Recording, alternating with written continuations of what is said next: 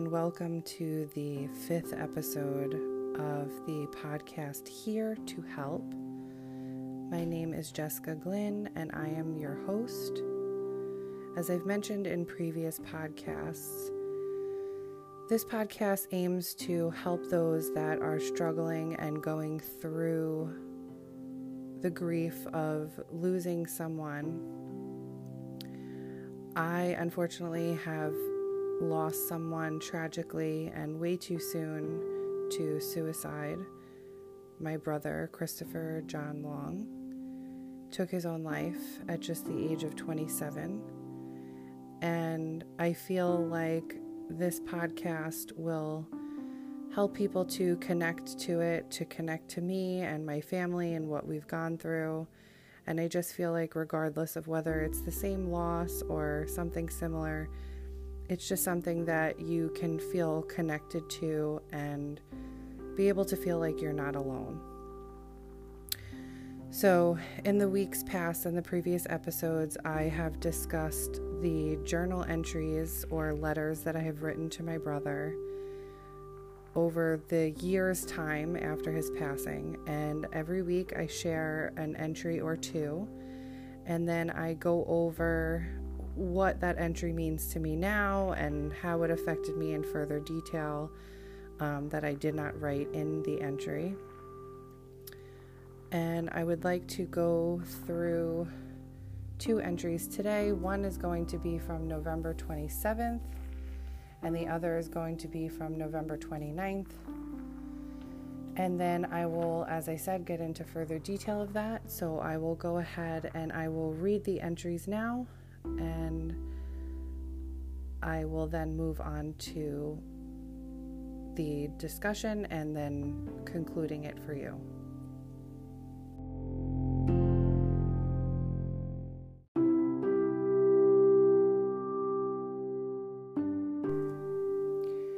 So, November 27th. Mom got her tattoo for you today. She got a turtle, and underneath the turtle it says, "Mom, I like turtles." It's in your handwriting, just like we did for the tattoo that I got. You always said that to her for no reason, because you were very stupid.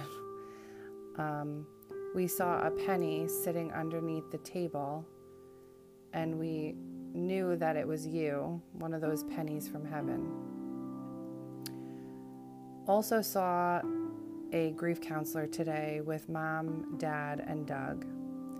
Dad opened up so much. I was so proud of him. He feels like he failed you. I think we all do. We wish we knew the pain that you felt, and I wish we could have taken it away for you.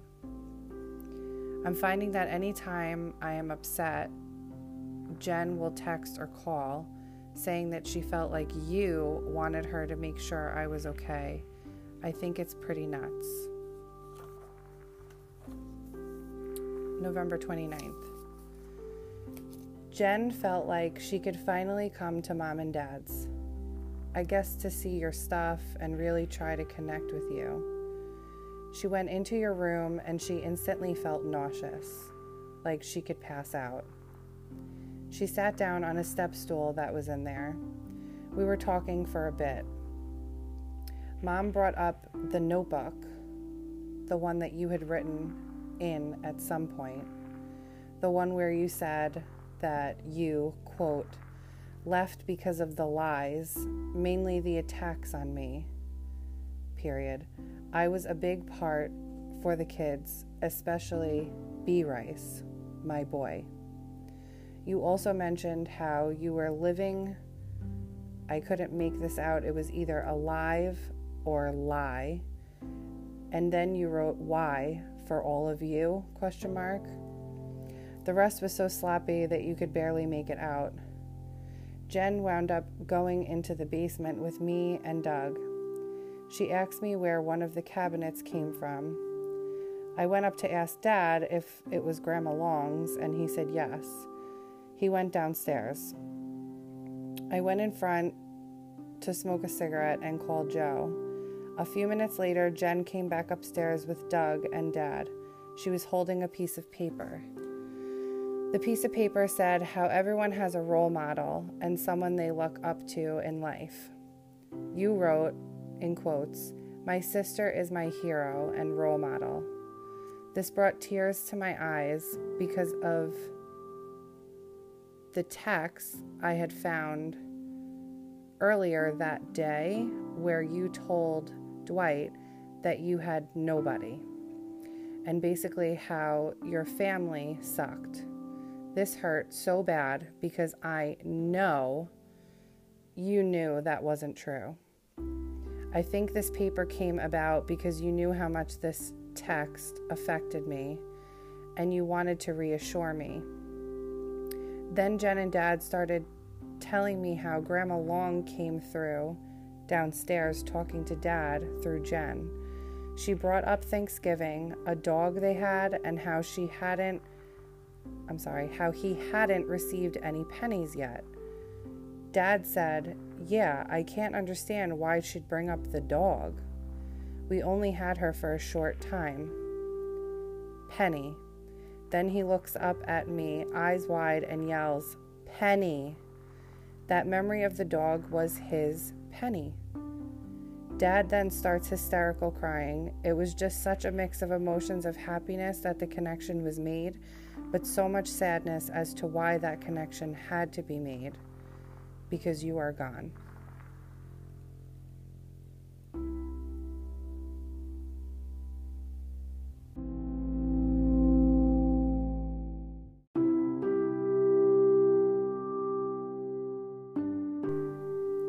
My mom's first tattoo, just like mine, was for my brother.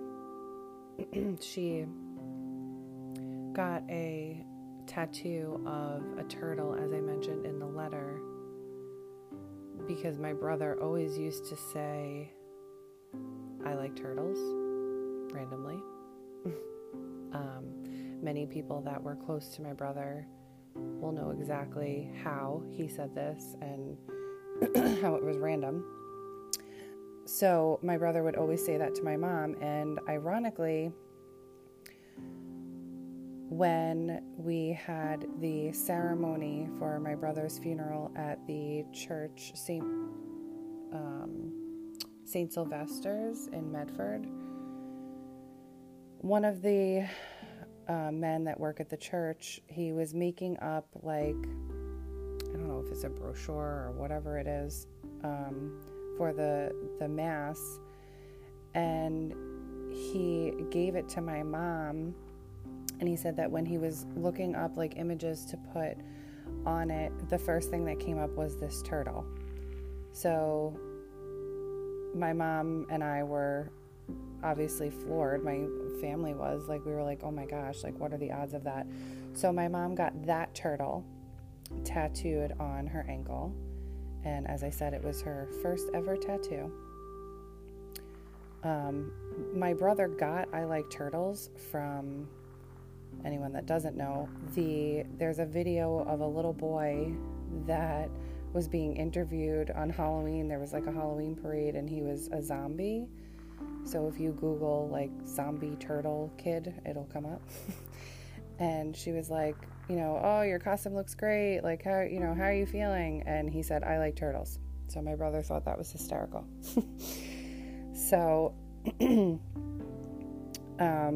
then seeing the grief counselor, I feel, was so necessary. A few times we had gone all together in a group, and then it was just myself and my mother and my father, and then I believe my dad went a few times alone. And I just feel like I have to say that was so necessary, especially for, no offense guys, my parents' generation. I feel like that generation feels as if, emotions and feelings are meant to be kept inside. And I'm obviously not a doctor or therapist, but I do feel like doing that is worse for you internally than speaking about it with a trained professional and allowing to get out your feelings and your emotions that, you don't normally want to say to people.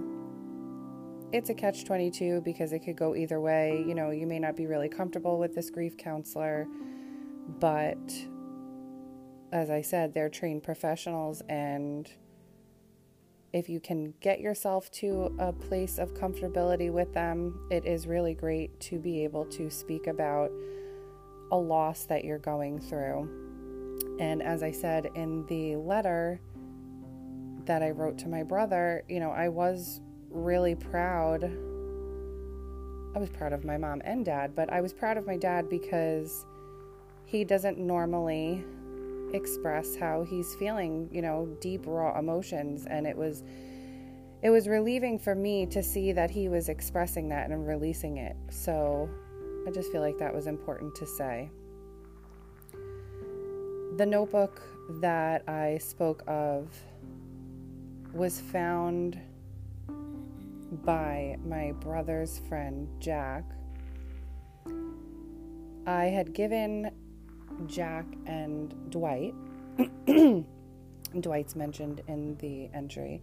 They're both friends of my brother's. They're his very close friends.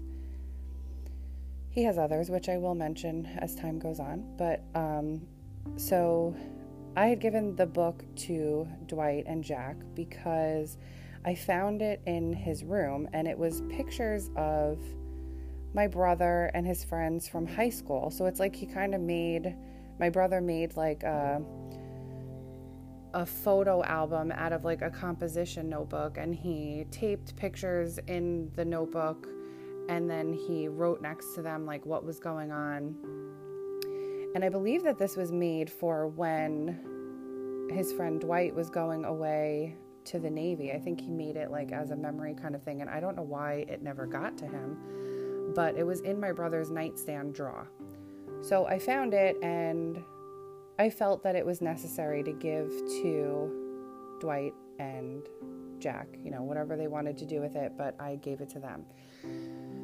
So when they had gone through the notebook, I had gotten a call from Jack one night, or a text, I don't remember, because it was one of the first few days.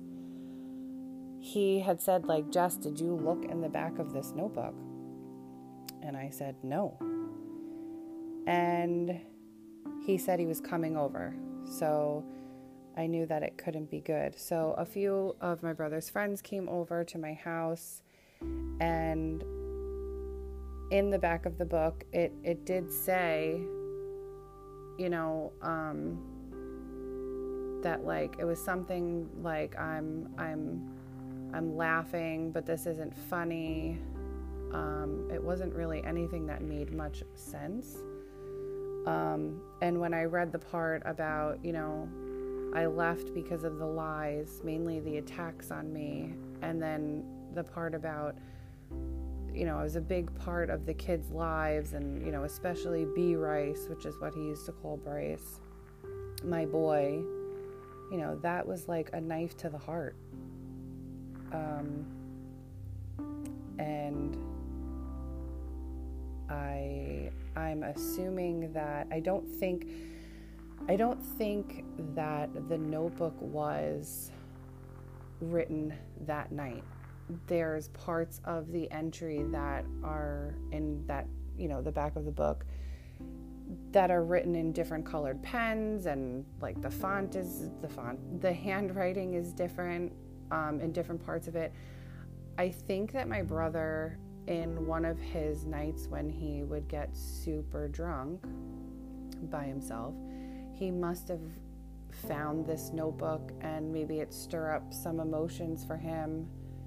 And, maybe it was that night. I'll never know, but I don't think it was written all in one time. But I think it was definitely when he was not in the right mind. You can literally see it like as a progression. It's 2 pages, both on, like, you open the book and you can see on the left and the right. And it just, like I said, it's a progression of the handwriting just getting crazier and crazier, and you can't really understand it. Like I said, different colored pens, one's blue, one's black. So I don't really know when it was from. I don't think it was like a note that he left that night. Could that be a defense mechanism and me just not wanting to believe that it was? Yeah, but I think that regardless of whether it was that night or weeks prior, that notebook showed the pain and the turmoil that he was feeling within himself and in his own mind. And it tears me apart, honestly, to even reliving what was said in that notebook. And this isn't even what I disclosed, is not all that it said. I mean, there's not much more, but it gives you the gist of what was in there. And to think that he was sitting in his room and writing this stuff in a notebook, it just, like I said, it literally just tears me apart. It's very sad. And then to get further into the text that I saw. So I had my brother's phone, and just like with the notebook, you're kind of, trying to decipher, like, was this it? Was this what he was doing? And, how he was feeling? And was this what he was doing that night? You're going through their belongings and their phones to try and find an answer. You're trying to find, like, I don't even know if it's something specific, but you're just looking to find something that will give you some kind of clarity or closure. And I was going through my brother's phone, again, not in any, malice. It was just meant in a way of really trying to heal myself or find something, or, I don't know, find pictures that I could save that I didn't have. And in my looking through his phone, I had gotten to his text messages, and I just started going through text messages with people that, he was close with, and seeing if he had said anything to anyone. And he wrote a text to his friend Dwight that he had nobody, and basically, that his family sucked. And again, it was later at night and he was alone. So, like, was he drinking? Probably. But to read that and be going through the guilt that I was going through already, I wanted to be like, fuck you. Like, really? And as I said in the letter, like, I know deep down that he didn't believe that. But the fact that he even said it in a text message, like, to somebody else that knows the relationship that him and I had, it really hurt me. I felt like even more betrayed than I already did with him leaving. I felt even more betrayed. Like, I was there for you. I spent nights crying about him and, the troubles that he was going through with drinking, and how I wanted to help him. And then that's how he was, portraying our relationship and our family. I took it very personally. I was really upset. So, we were so close, and I saw us as this unit. Like, we always went to each other for everything. And, when he was having a shitty day, he'd text me, and sometimes I'd be in a shitty mood, and we'd kind of be like, all right, yeah, we're both in a shitty mood. And we'd get mad at each other, whatever. But we always, at the end of the day, I was always there for him, and he was always there for me. And I just wish he kind of, played up on that a little bit more and really leaned on me more.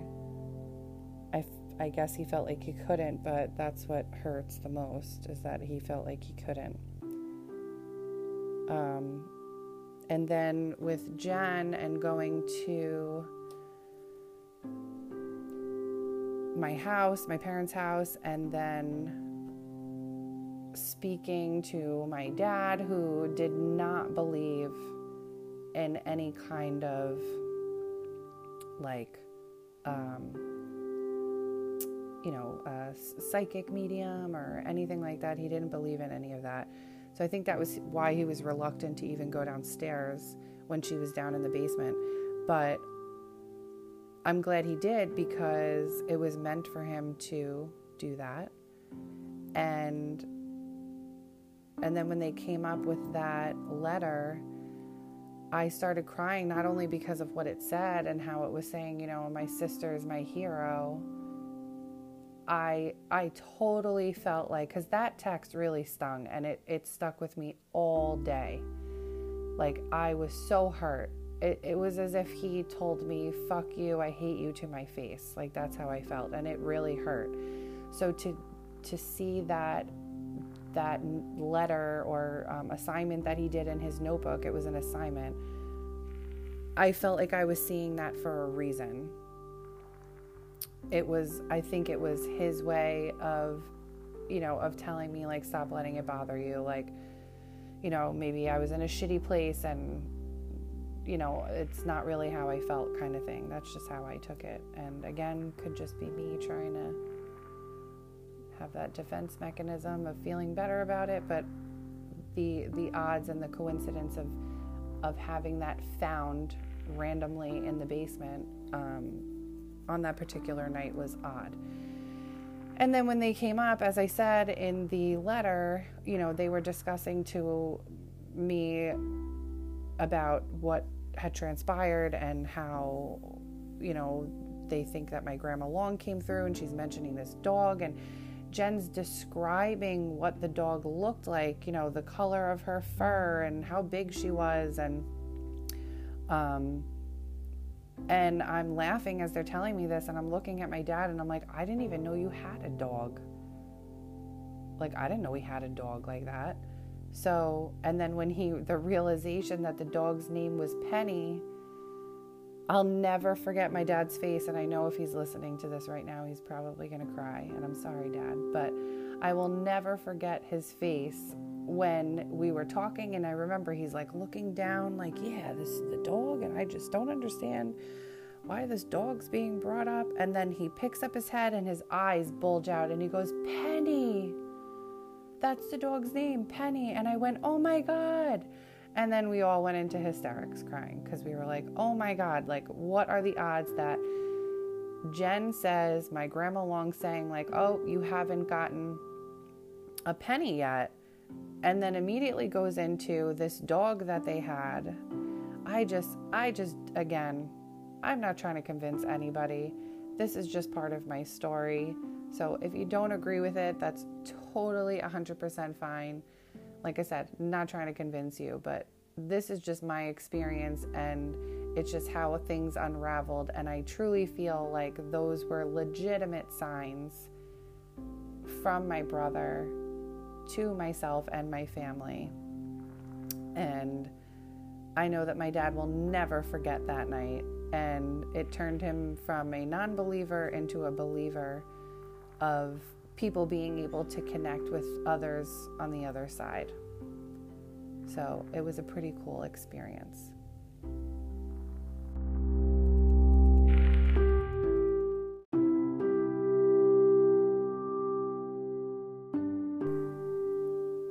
So to conclude tonight's episode, I just want to say that I truly appreciate those that have reached out to me and let me know how this podcast has been either helping them or, they think that I'm going to help others. And I've gotten a few responses from people that I don't even personally know that my brother did, that let me know that the podcast, it brought up emotions for them, but not all sad. It made them feel connected to him, and they're so glad that I'm sharing my story. So I'm truly thankful and appreciative of that. And I look forward to hopefully having others feel the same way, that it resonated with them. And I'm just going to leave off with this quote. So the quote is, "Anxiety happens when you think you have to figure out everything all at once. Breathe. You are strong. You got this. Take it day by day." And I feel like this quote was really appropriate for tonight's podcast because I feel like I went through a roller coaster and slew of emotions, and even reading it brought back, the floodgates of those emotions. And, feeling like, I have to still figure out, exactly what was going on, or, what blame did I have in it? And I just feel like all that anxiety comes with any kind of grief. And, you just have to take it day by day. That last line could not be any more perfect and true, that you have to take it day by day. I know it sounds cliche, and I know it sounds like, yeah, okay, easier said than done. I totally get that, but especially being out now as far as I am since my brother passed away, I've been taking that advice in all aspects of my life. So anything that I've been struggling with, I'm trying to just breathe and realize that I can't control everything, unfortunately. And I literally just have to take it either a moment at a time or that day at a time. And when I make that spectrum a little bit smaller and just concentrate on those more minute minutes or days, it makes it a lot more easier to see that, it's easier to handle. It's more of an easier approach than trying to figure out, how am I going to live the rest of my life without my brother? That's something I've struggled with, even still do sometimes to this day. He brightened up my life so much, and I miss his humor, I miss his laugh, I miss his smile, I miss his stupid jokes. How am I going to live without that for the rest of my life? And when I get into those ruts and I start thinking about that, I just tell myself that I have to breathe, and I can't look at it that way. I have to figure it out one day at a time. So I hope that this podcast was able to make you feel connected to it and it resonated with you. And I hope that you do continue to listen and allow others to know about the podcast, so maybe it could help someone else. And again, I appreciate all of the positive input that I've been getting regarding the podcast. Have a great night.